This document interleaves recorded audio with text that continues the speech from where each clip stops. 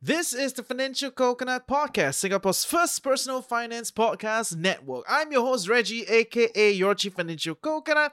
Every Wednesday, you'll be chilling with me and my guests, who are some of the quirkiest, geekiest people we can find on the internet, about how they do money and life. Sit back, relax. We are a few days away from the weekend. Welcome to Chills with TFC. I kind of agree in the sense that the best time to start is yesterday, right? It's not I need to have a certain amount that I go all in. It's a process. It has to be repeatable. It has to be sustainable. You have to do this repeatedly, right? So it's a bit like building a muscle. Right? And not very convincing. Now you say I think it'll be better. I show you my photo of 10 years ago.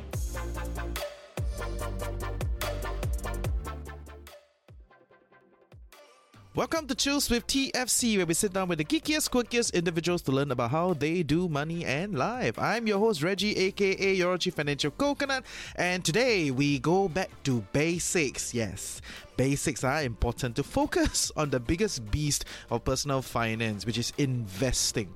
It's been a while, and I think it's especially important for new coconuts out there, and also a refresher for everyone around the do's and don'ts of investing and how to think about the markets, the skill sets, the mindsets involved to be a good retail investor. I know it's a lot, so this is going to be a two-part series, and I'm super glad to be back in studio with Thomas Chua from Steady Compounding, one of the leading voices for retail investing, and also, one guy that's very hard to get on shows. And of course, Anthony, our in-house investment geek. So this is Chills with TFC.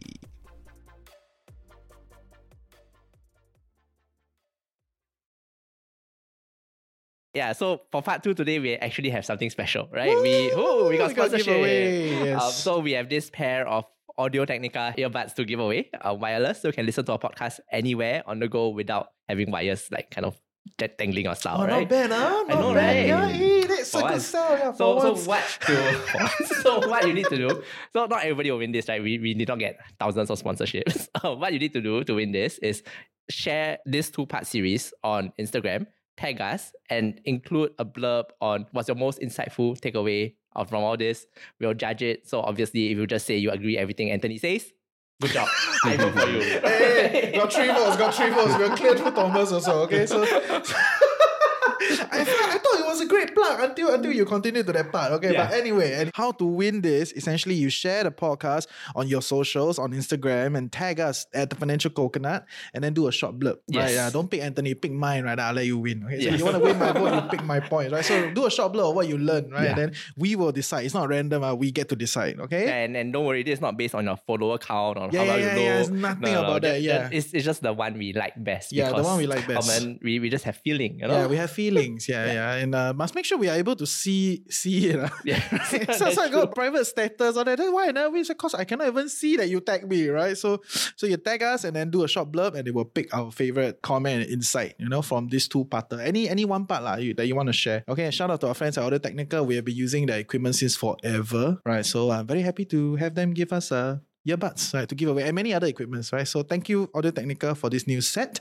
And yeah, we'll continue part 2 on this whole investing thing. Of course, part 2, I want to focus on like actionables, like how do we do it, right? If we have 100,000, how do we start? But I know part 1, we ended off with the whole Warren Buffett has shifted, right? So what is the Buffett methodology now? So when we look back all the way, like when Buffett first started, he actually was a deep value investor. And just to make it relevant for our Singaporean audience, right? One example of a deep value investment is maybe creative technologies about 5 to 10 years back.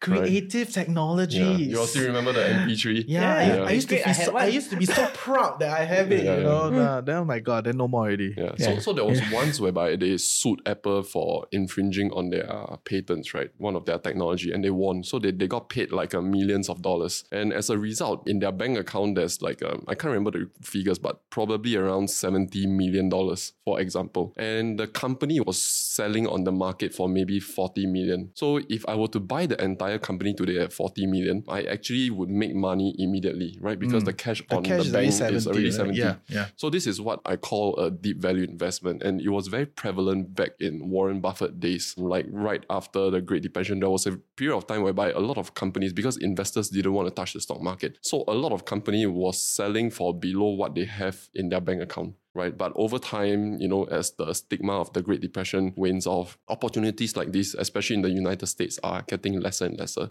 In Asia, we still have a few, like creative technologies a few years back. Hong Kong, there's quite a lot. But the problem with these kind of companies, right, is like watching paint dry. There's a good reason why they are priced that way. Usually it's very ugly. Yeah. And the way to go about investing in these companies is you don't want to own a big position in one of them. You want to own like dozens, like 30 to 50 positions of this, and then you let them dry. You see which one win, which one lose. But most of the time, for most of these type of deep value investors, the winner will pay for the losers. But that's the deep value investing style.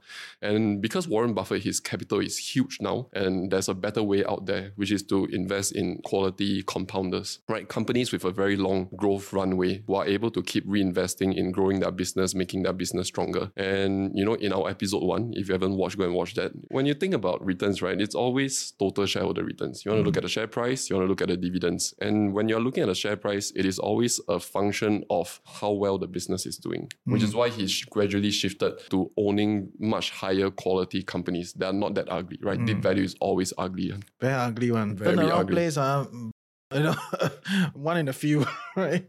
Most of them don't get to turn around; they just turn down. Yeah. Fair. You got a reaction just now, Hong Kong? No, I mean, I think that's the problem with a lot of kind of fundamental statement analysis, right? You say, okay, 40 million market cap, 70 million cash. Yeah. The assumption is that 40 million moves closer to 70 million because it's liquidation value, right? But you forget that you are a business owner, you own the shares, fine. You don't actually manage the company. So they could invest at 70 million, lose all of it, and then you end up with a $0 company, right? Or you could, especially in Singapore and Hong Kong, have a lot of family holding vehicles, right? That they are not necessarily aligned with external retail or external even institutional investors. Then they don't ever return that money, right? They just hold it, they slowly pay dividends, so they use it to invest in side projects. Their capital allocation might not be the best, right? And Which is quite common. Which is family of quite common. Which Asia is- companies very yeah, common. Yeah, I've especially seen the within capital this region, allocation right? is not the best. Capital Yes, I can agree Our with that. capital allocation is not to give the greatest shareholder returns. Yes, it's not as strategic. I feel like a lot of their capital allocation is not as strategic, even when they allocate capital, because at some level, the main business have reached terminal growth, Yes. right? That means it's already balloon. How many more store can you have, right? Let's say. So then you start to acquire side brands, right? Or you start to do other things, right? But are there synergies? If there are no synergies, then you grow laterally from your manpower, right? Then you have to manage multiple brands at the same time. So there's a lot of these kind of things that I feel allocation-wise is really not as great, right? I feel like, that's my take. Yeah, so you don't necessarily always close the gap, right? The average market tells you you'll close the gap, your multiples will rise, you will be valued like that, and you make that return, right? But if you have a management that doesn't align with it, that will not return you that cash as a shareholder, what's the point? So deep value maybe still works, but you really need to be very careful of that individual company's context to see whether it works. Fair. Okay, great. So yeah, no brands, don't cancel us. Okay, we will we will pick it all out.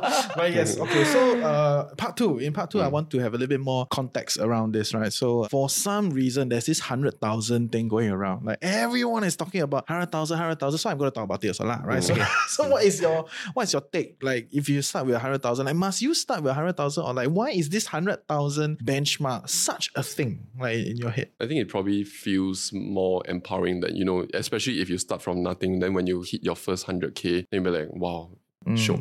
But the only real I know benefit... that feeling. Yeah, it's quite shook. But I don't get why it's so arbitrary. Like it has to be 100,000. It's a nice round number, ma. Yeah. You 50, 100, then a million maybe a bit too fast, so you go 500. Yeah, that's right. Yeah. Okay, fair. I can foresee people on TikTok saying like 100K, why so little? Yeah, that kind of stuff. Hey, I was going to say that. Like, why aim so small? Yeah. But TikTok people must wake up. So please continue. But when it comes to investing, I think it's best not to start with a huge amount, because no matter how well you read, how well you learn, you will have to pay school fees. No matter how high your IQ is, the market will hand your ass on a plate back to you. And it's always better to start young, start with a small capital base. Then, your school fees won't be that expensive. What is a scenario that the market hand it back to you? I think like over the last year, not just with retail investors. So I was speaking with a few fund managers, and they mentioned, when they go to sleep, a lot of them are actually wearing mouth guard because they are chewing their teeth. Yeah. And it's until like their molar will start cracking. So that was how much stress investing could give a person, especially if they are investing large amount comparatively to their net worth. Yeah. Right. So when it comes to investing, we never know when the market will go south. And sometimes it might not be because your analysis is wrong. You might be correct, but the market is irrational, right, in the short run. And so when they disagree with you, no matter how smart we think we are or how emotionless we think we are, when we see our net worth dive bomb like this, there's going to be a lot of stress. But as you invest over time with a smaller capital base, you slowly start to build it up. You will get seasoned. And this kind of crashes will give you lesser and lesser stress over time as you slowly start to ease into the amount. So that means 100,000 does not matter. You can start anytime. And I think you definitely can start anytime. But Is there an 100,000, advantage? there's one advantage. You get qualified for... I don't know whether you want to censor that one out. But when you're at A lot of IBKR Pro, brands, yes. your idle cash will get like maybe 4% interest, right? Yeah, Higher than all the GXS and all that Above whatnot. 10,000 Yeah. and in USD. Above, yes, correct. Yeah, then you get a very nice return just for putting cash there, for example. I mean, so that's the main benefit of above 100K, I guess. Okay, fair. I kind of agree in the sense that the best time to start is yesterday, right? It's not I need to have a certain amount that I go all in. But it's not I got 100K now, I'm going to jump one time school one. I make money, I live off it for the rest of my life, right? It's a process, it has to be repeatable, it has to be sustainable. You have to do this repeatedly, right? So I'm hiding my belly, but it's a bit like building a muscle. Right? It's not very convincing. That one you say, I think a bit better. I show you my photo of 10 years ago. Okay. We hit the gym together, yes. But it's about like putting the reps in, right? Being able to keep doing. So you should always start. Right? And then you repeat that process, you learn. And then by the time you get to a sizable amount of capital, then you are a bit more confident. Because sometimes you don't build conviction just, Warren Buffett did this, therefore I did this. Thomas said this, therefore I can do this. Right? Yeah, it's quite common. You can get conviction from other people, but it's a lot of getting conviction and saying that it works is, I've done it myself. I know it worked before. I think logically, theoretically, it can continue working this way. Therefore, I'll do it. So I think you don't need the 100K to start. You can start. And we talked about this in part 1 as well, property versus stocks, right? You can start with small amounts. You can start with fractional shares. And nowadays fractional shares. And it's so cheap now. Last time I remember buying Singapore stock like $30. Yeah. One transaction, $30. Yeah. Buy $30, sell $30. If I put $1,000 in, right, in a penny stock, I need to make 6% just to cover transaction costs. It doesn't work, right? But now it's like $1.30 if you go to some of the brokerages. So why not? It's already so cheap. Yeah. But I never start with the Singapore market. I started with the US market straight away. I started with Singapore market because it was what I knew. Yeah. I think one thing to be conscious about, despite all this jazz about repeating and all that, is that the amount changes you. And I experienced this not at the 100K level, but at multiples of that, where one day I woke up, I realized, hey shit, this is a decently sized amount. I need to start thinking about protecting it a bit more than growing it. Right? So my goals in that sense shifted because what I wanted with this money kind of shifted. And then that also changed my style a little bit. Yeah. So what you learned got you here is not necessarily what gets you there. You know, I'm learning all these books. I read too much. But I think that is generally where. So again, it's about being flexible, knowing what you want to achieve, and then you choose the strategy that fits that goal. Yeah. We'll get there. Yeah. So I agree, and I will challenge a lot of people that say you must use the same method throughout. I think it's a bit interesting, but we can talk about that slightly later. Okay. So then the next question is people always ask, right? So okay, I got 100,000. I want to start. Should I go lump sum or should I DCA? Or do you think both also don't?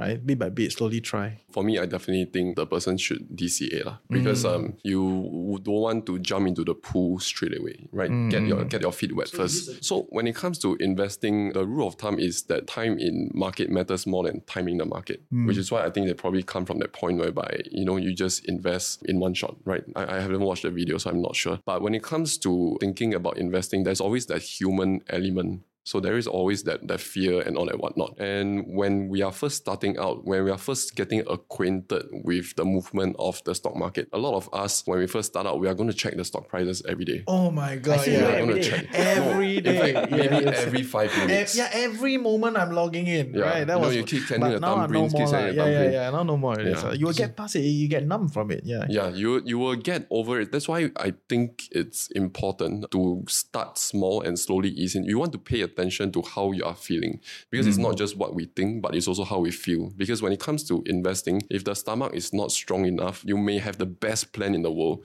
but if you can't execute it, then you are just going to have another very expensive lesson. Yeah. So I feel even if you think the market is extremely undervalued now, or whatever it is, if you are new, I think you should slowly wet your feet and then go in the market bit by bit. Actually, whatever you just said, right? It is an endless battle, between like what is mathematically correct and what is executional reality, right? So mathematically correct, yes, start yesterday or start today, start now, start everything, go in, straight away. Mathematically is superior compared to if you slowly dip, right? I think that's fair. Yeah.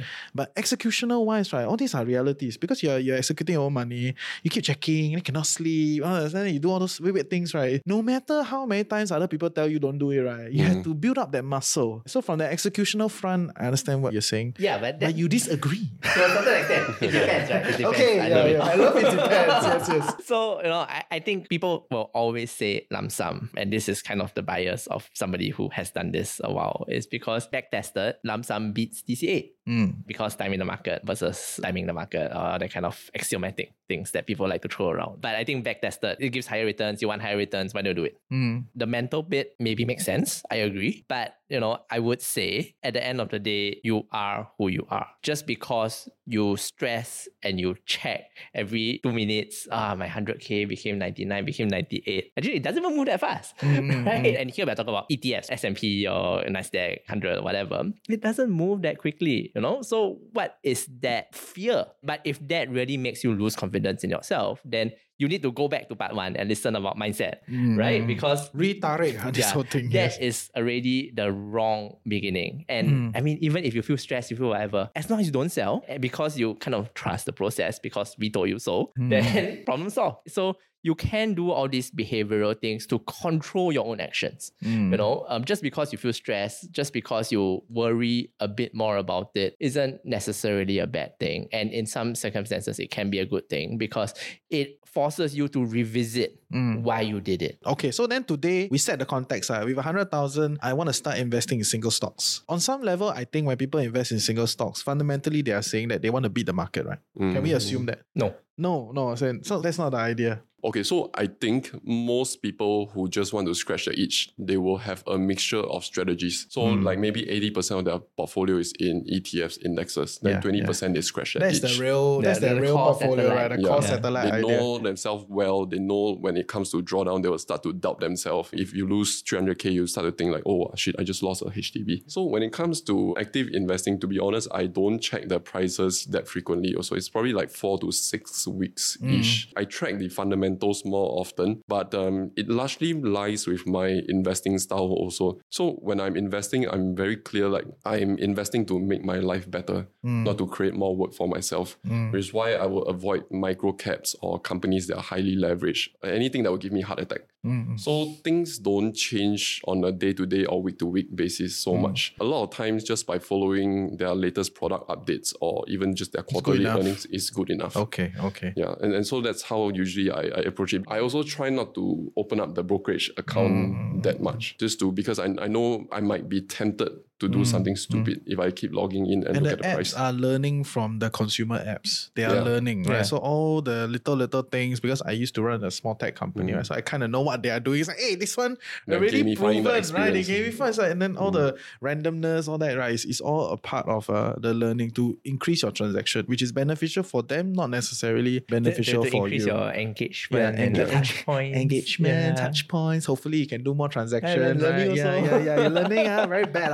You're learning all the bad things. So the consensus is not everybody is out there to beat the market when they pick single stocks. Because that's my assumption, if you go in with 100,000 and you want to pick single stocks, then your benchmark is the index, right? Because if you don't beat the index, then why are you picking single stocks? Okay, so I think that's the thing, right? And we can talk about very many different goals. So for example, I don't need the highest absolute return. Yeah. I need the highest risk-adjusted return, right? Because I want that I'm closer to retirement, I want stability. Or I know that my personal case is I can save X amount per month. I can invest it. I just need a hurdle rate of 7%. 10 years time, I'll get to where I need to be. So what I want to do when I invest is I don't care what the market does. I don't need to beat the market, but I want that 7%. So if cash gives me 5% now, great. I'm going to hold cash because that can be a big part of it and just find 9% somewhere. Right, and then it averages out. I get my 7%. I'm happy. So in a sense, I'm a bit like a defined benefit pension plan. Okay, right. Okay. So I think it goes pension back. Plan. Yeah, pension plan for myself lah. Yeah. So in a sense, it goes back to what you want to achieve out of this, and then you choose your strategies and you choose what you do to fit that. Because if you want the highest absolute return, it's very easy. You lever up, you buy the riskiest thing, and you take sway. I will put Pt.2. And then do it lah. Right? You borrow money, you buy 0DT options and for earnings the next day, you can make money. You look at a very different parameters from what we would look at, for example. So, I think you need to know what you want to achieve out of this, and then you start choosing your strategies to fit that approach. Okay. I love that point because a lot of times people talk about beating the market, but not many people talk about, how much risk are you incurring. If you settle for lower returns, but your risk is drastically lower, then that might make sense for a lot of people as well. So then on some level, you believe that some single stock picking can be safer than the whole index itself? I think if the person know what they're doing, I think it's possible. Okay, great. We set the basis, right? 100,000, we're going to pick single stocks, right? Maybe not beat the market, but at least be in the ballpark of like 7-8% at least, then go further from there, right? Okay. So if someone wants to do that, how will you teach the person to start? First of all is that you must always think in terms of 5 to 10 years time horizon. It doesn't matter if you beat the market 1 to 2 or 3 years, or you underperform 1, 2, 3 years. Ultimately, it is the long run that matters because it's not possible for someone to beat the market year after year. Even for Warren Buffett, right? One of the best investment results in the entire world, he don't beat the market every single year. There are going to be years whereby he underperformed. There are going to be years whereby he overperformed. And what's important for someone starting out is first, you must make sure you are adequately diversified. Because especially when it comes to 100,000, if you're investing only in 4 to 5 companies, if one of them go wrong, you're going to be heavily punished. 20% of your overall capital, yes. You're going to be heavily punished, right? So you want to be adequately diversified. And what is considered adequate diversified? I would think it's anywhere between 10 to 20 stocks. Because when it comes to diversification, right, the benefit of diversification, there was a study done on this, like it drastically drops after 30 companies. But by owning between 10 to 20,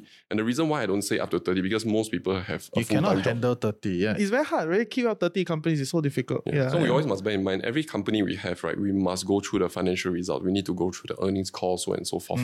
So to enjoy the benefits of diversification and also at the same time, you know your companies within the amount of time you have. I think 10 to 20 is a sweet spot for most people. I agree. Then the next thing you want to do is you must make sure you go on and study these companies. Because like there's a whole range of checklists we need to check off when we are analyzing companies. But if I were to boil it down to just one question is, why does this company deserve to be bigger 10 years from today? Because that answers many things. That answers like why people will not disrupt them. What are their competitive advantages that will allow them to earn excess profits over its competitors? And ultimately, when you're owning a company, you want to make sure that fundamentally the share price is going to track the performance of how the business do over time. And if you're able to answer with a pretty good certainty that this company will be around 10 years from today and they will be stronger, they will be bigger, then chances of you earning excess return is probably pretty good. Fair. I think that's a good assumption. Okay, but I want to ask one question on portfolio allocation. Let's say we assume 20 companies, right? And I got 100,000. Does it mean that every company that I go into is 5,000? Is that how you would think about it? I would think about it in terms of cost basis. So that is how I would allocate. What does that mean? Meaning like if I want to have, let's say, 20 positions, right? Then I'm just going to allocate on a cost basis 5% to each of them. Okay. So you will not factor like bigger company, none of those things? Not so much about, I mean, I would play around between that 1 to 5%, but I'm very reluctant to go beyond 5 or 10% on a cost basis for each position. I used to be a lot more aggressive when I was younger. But when it comes to investing, it's important to diversify adequately because ultimately, if you are in for the long run, right, capital preservation is important. I think we are going to talk about circle of competence later on, but the most dangerous thing when it comes to investing is not what we know that we don't know. It's what we think we know, but we actually don't know.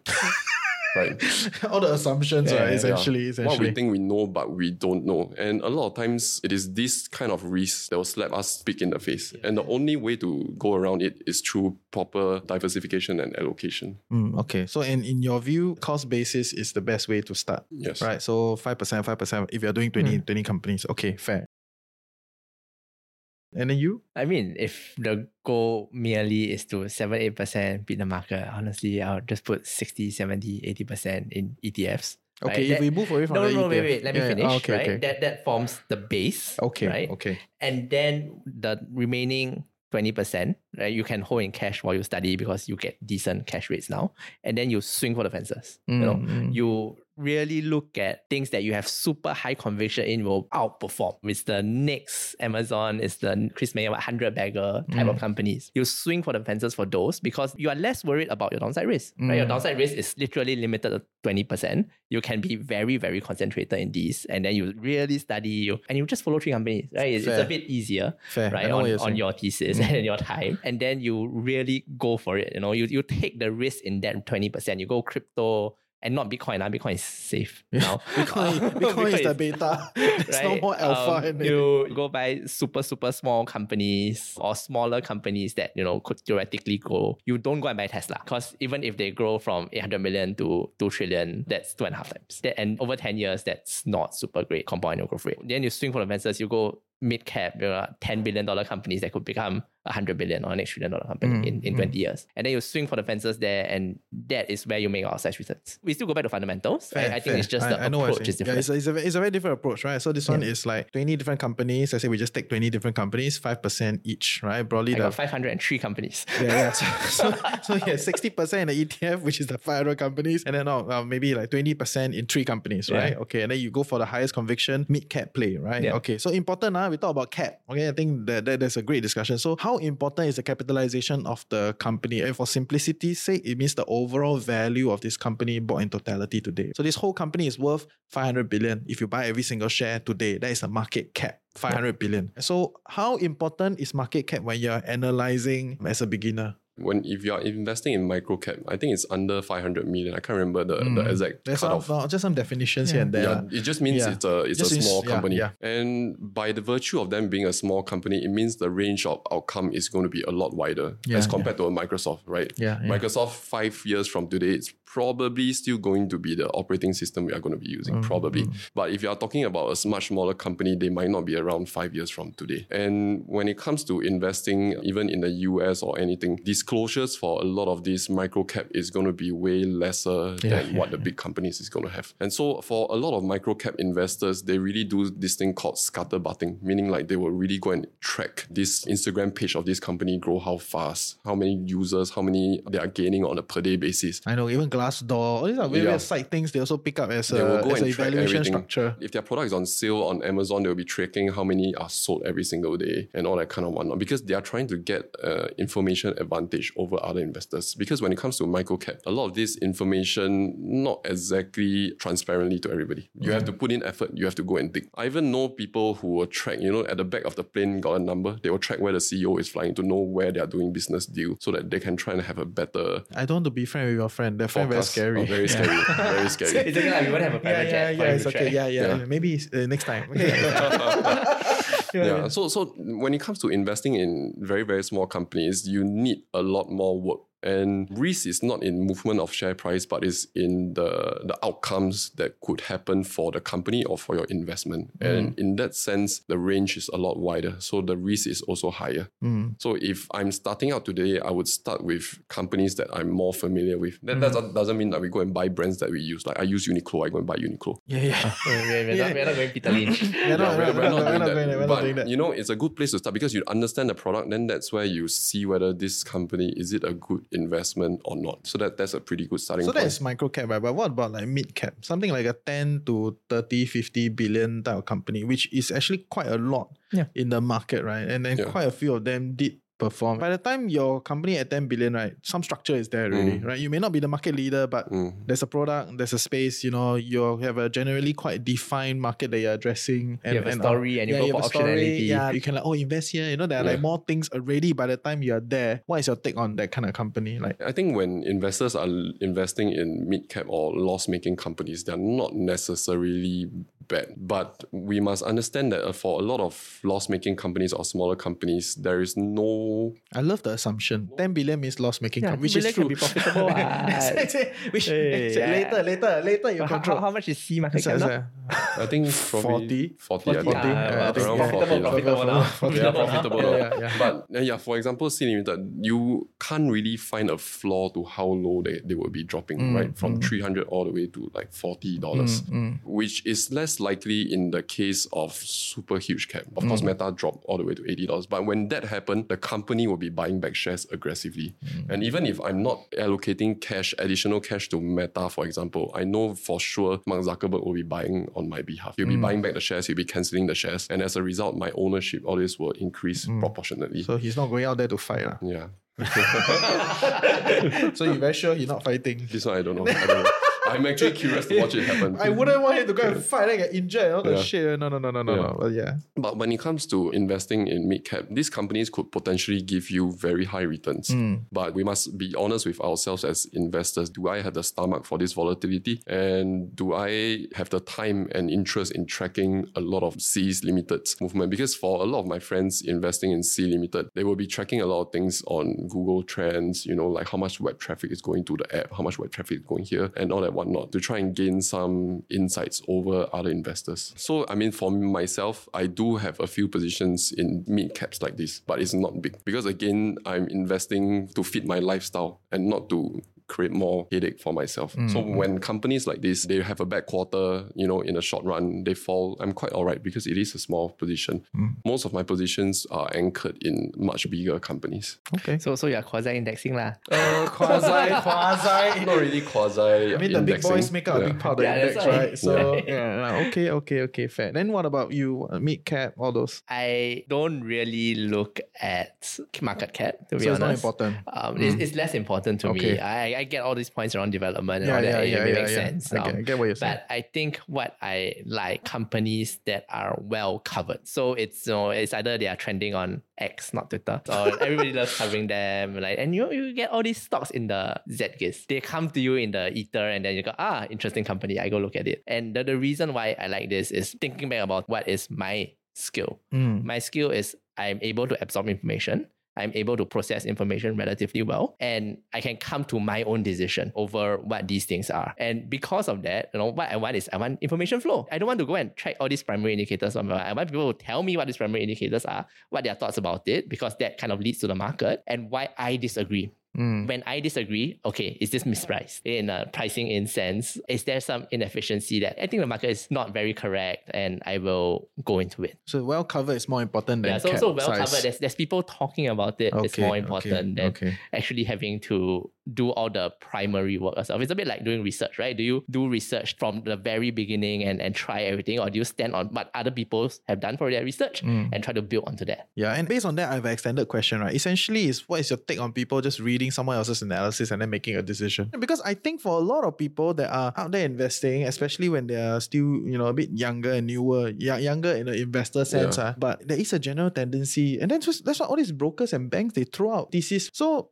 it is a thing. People do that. Right? What is your take on new investors doing that? I think you always have to go back to the source and develop your own opinion first before you even read what other people think, because what they think is going to have a very strong anchor to your thoughts. I had an intern last time. When I asked him about certain things and his answers, were all pretty flaky and all that whatnot. And then that was when I realized, a lot of times when he do research, he only read what other people are writing about. He don't go back to the source document. He don't listen to what the management is saying. And it's a bit bit like I hear about maybe what other people say about Reggie instead of getting to know Reggie himself. What they say? You want, you come. Hey, relax. Off camera. Yes. But when it comes to investing, that's how I feel about it. We always have to go back to the source documents, do our own due diligence before we even consider reading what other people write about it. And that in itself, the ability and the framework of thought to evaluate primary source documents is also a very, very, very long discussion. What do you look at? How do you think about? What are the parameters? Blah, blah, blah, blah, blah, and which we will not be able to cover today. There's too many things in that, right? So sign up for Thomas's course. Right? I think he has a new course coming out. Maybe we will have a course also, so we'll see how that comes along. But I think the idea is you must gather some sort of a framework of thought around this thing. To simple terms, is like what do you look at? How do you think about this, right? This thing takes time to form. Don't just read other people's analysis. But what is your take? You sound like you have a different take. I mean, I get it, but I think the fundamental point is two things, right? One is you need to kind of have your first principles, your guiding star as to what you think drives outsized returns over the long run. Whether that's, you go to look at Buffett as return on invested capital, look at different metrics, whatever, right? So what is your guiding star then? I think you want companies that are aligned with shareholders, so they are generally shareholder friendly. That's why you hate family businesses, right? I have a lot of money. A lot of people got a lot of grievances around that. I was talking to the ESR CFO for work the previous day, and oh my god, the stories that he can tell after the Sabana reading is amazing, and we can do that later. Yeah. But I think the reality is that you kind of need to know what your North Star is, what is your fundamental belief that drives returns. Whether that's the growth investors like, growing revenue, that'll be great. Good growing revenue, good North Star. Yes, good unit economics, they will make money. The expectations investors like, we want return on invested capital, and we want some growth in return on invested capital. ROIC bigger than WACC or something like that, right? So everybody got their own in the long term, I think that's more towards your approach. You will compound steadily over time and problem solve. So you kind of need to know what vibes with you, and many ways to skin a cat. No one absolute correct way. So once you have that North Star, then I think the fundamental thing is you need to validate what the company is. Does it meet the North Star? Does it meet the North Star? Okay. And I like secondary sources more than primary sources. And that's why we talked about well-covered companies. It's because there's always competing viewpoints. So I can develop a view that is my view based on multiple views. Okay. And the key is that you are validating your thesis along certain axes that you're optimizing for. The key is not I must go and do the work and read the financial statements and listen to every single word that has ever been said about this company. Fair. I mean, that's a fair point. So essentially based on your North Star, right? What you're going for. Yes. Okay. But then what is your North Star? I mean, I just want to ask, like, based on what he was saying, right? So in the same lingua franca, what are the main things that you look at for the company that you're going to buy? Or what is the theory that you hold to? I think it depends on the business model of the company, right? For example, if I'm investing in a company like Costco, for example, then obviously I wouldn't be looking at their gross margins because the whole value proposition is low prices for the customers. But what I will be tracking closely is perhaps like stuff like revenue per square foot or how much members, how much they churn, so on and so forth. And I'll be listening very closely to management as to what their future strategies are. The thing about looking at all these metrics is what my North Star is. The thing is going to be different from company to company. Okay. But ultimately, we always want to ask ourselves, why would they earn excess returns over time? Or rather, how are they keeping competitors away? Okay. Fair. I think there's a lot of things to discuss when it comes to like the framework to evaluate single specific stocks. We definitely cannot cover everything today, but if all of you like it, comment, share, let us know. We will probably do more, okay? Can do more? Hey, Thomas come on the show. It's very difficult one. Can do more? I try lah. Okay. Go try. It's very good already. Go try. So you must, he didn't say no. Yeah, he didn't say no. He didn't say no. He said try. So you must comment, share, ask questions, and then from there we will think of more specific things to answer. Okay, so that is great. So we already covered the part about like how do you start, the things that you look out for, the North Star accumulating over the period of time, right? I think the question a lot of people will ask is like, when do I sell? That is a classic question, right? When do I sell? Yeah, maybe you want to talk a little bit about like... I answer for him. This is change. Don't like that. But yeah, when you sell? Maybe I talk about the selling thing. So I mean, there's three reasons I would sell. One is if I discovered that I'm wrong, like something... Like C Limited. I think you sound like you sold. I mean, I don't know. Oh yeah. I mean, I sold last year or something. Okay. After they demonstrated that Garena, which is the cash cow, has started to decline. And the whole thesis around C Limited is that it must become number one in Southeast Asia for them to become hyper profitable in the future. And that's the game of e-commerce, right? For Amazon or for Mercado Libre or must any be the companies like that, low-standing you must one. be the number one, right? And for them to do that, they were outspending Lazada, they were outspending GoTo and all that whatnot in the Indonesia market. And that was allowing them to climb up to number one. When Garena was starting to go downhill because India banned and then COVID reopened, people start to spend more time outdoors. That Which is cash great, engine, just saying, don't keep playing games. yeah, don't keep playing games.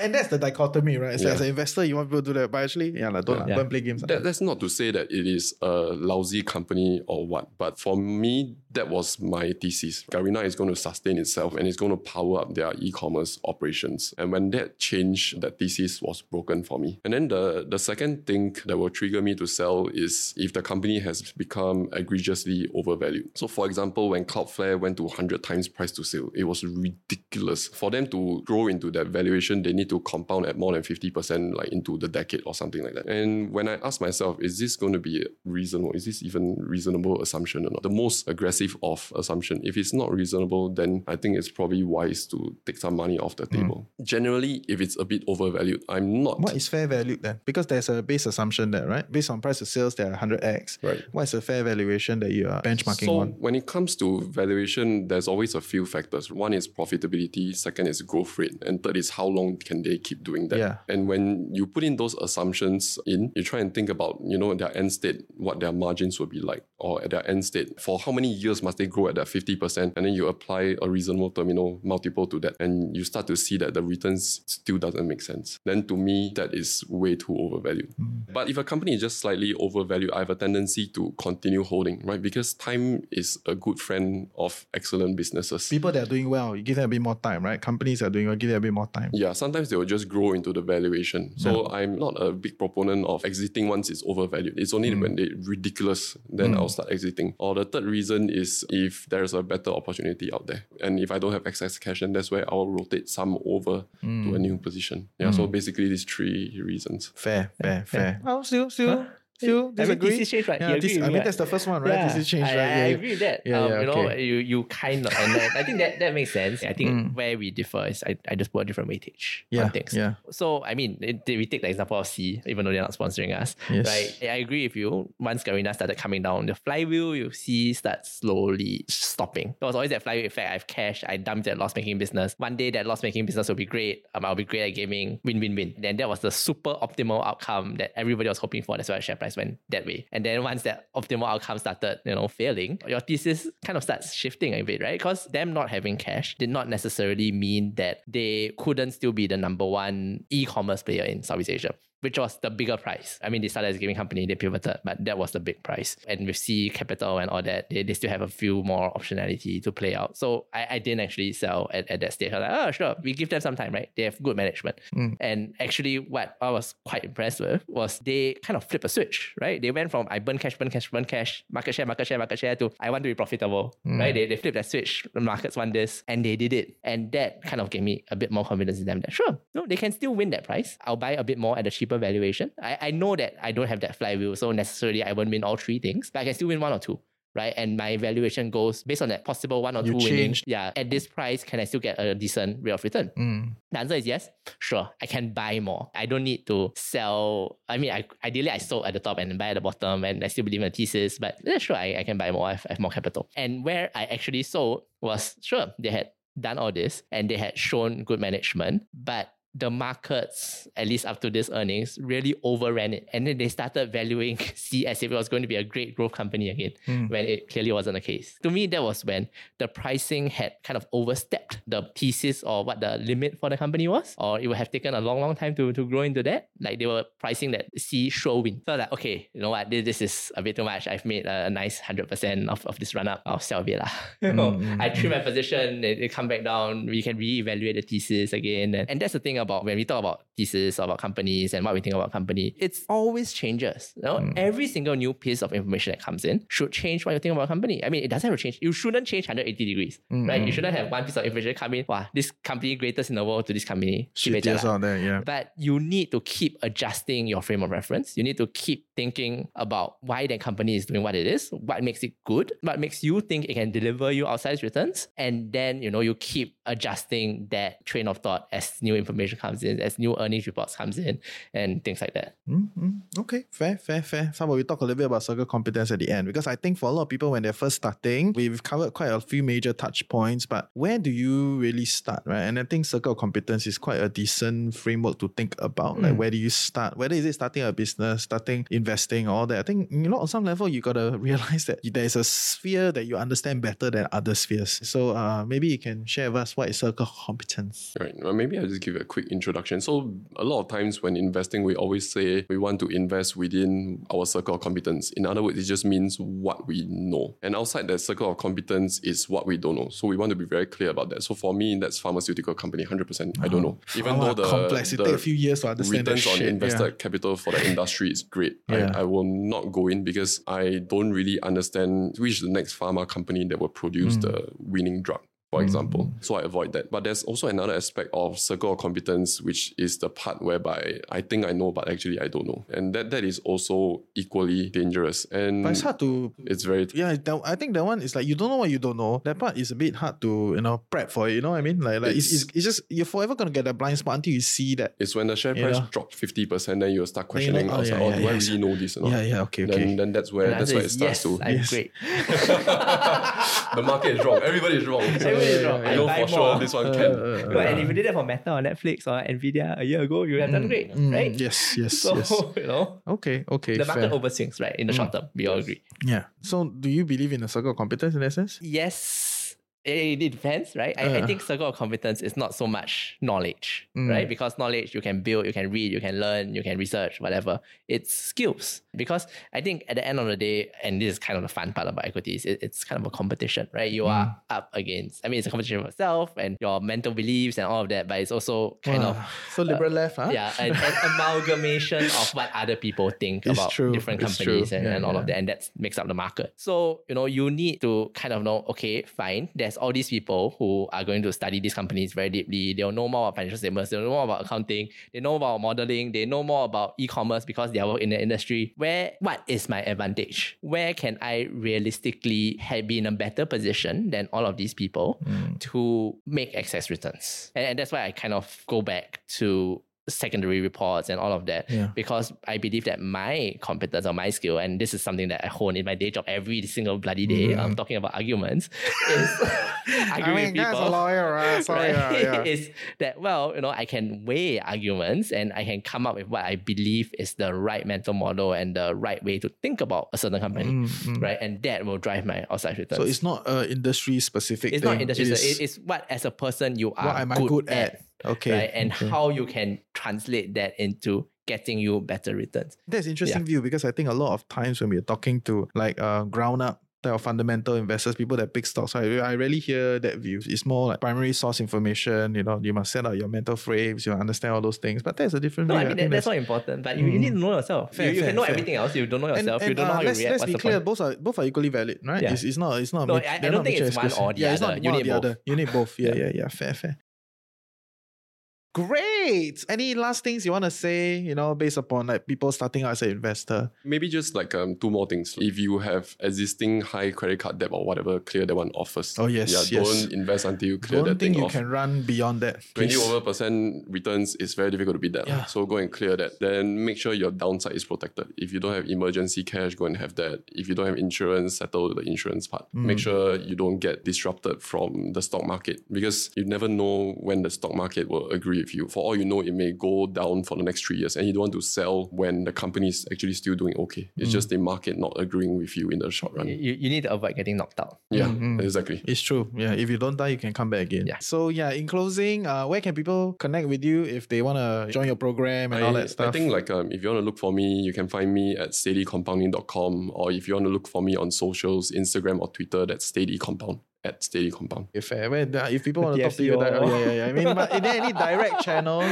Not yet. Okay, there will be. Yeah, I know you're Reach setting out, out your come and stuff, plug. right? Yeah. So we will come back to you, and we hope you find these 2 episodes very, very beneficial. And yes, sign up and participate in the giveaway. Okay, share this on your socials. Let us know what is the best snippet that you've gathered from this 2-parter. Okay, share the podcast and the snippet, and then we'll pick lah. Okay, we got 3 votes. Each of us will pick our favorite, and then the person that gets the most vote, then we win. But when must they share? When the episode goes up. Okay, so when part 2 goes up, out, you share within 24 hours, we'll pick somebody. Then we'll let you know. Okay? Thank you guys. Bye. Bye. Bye.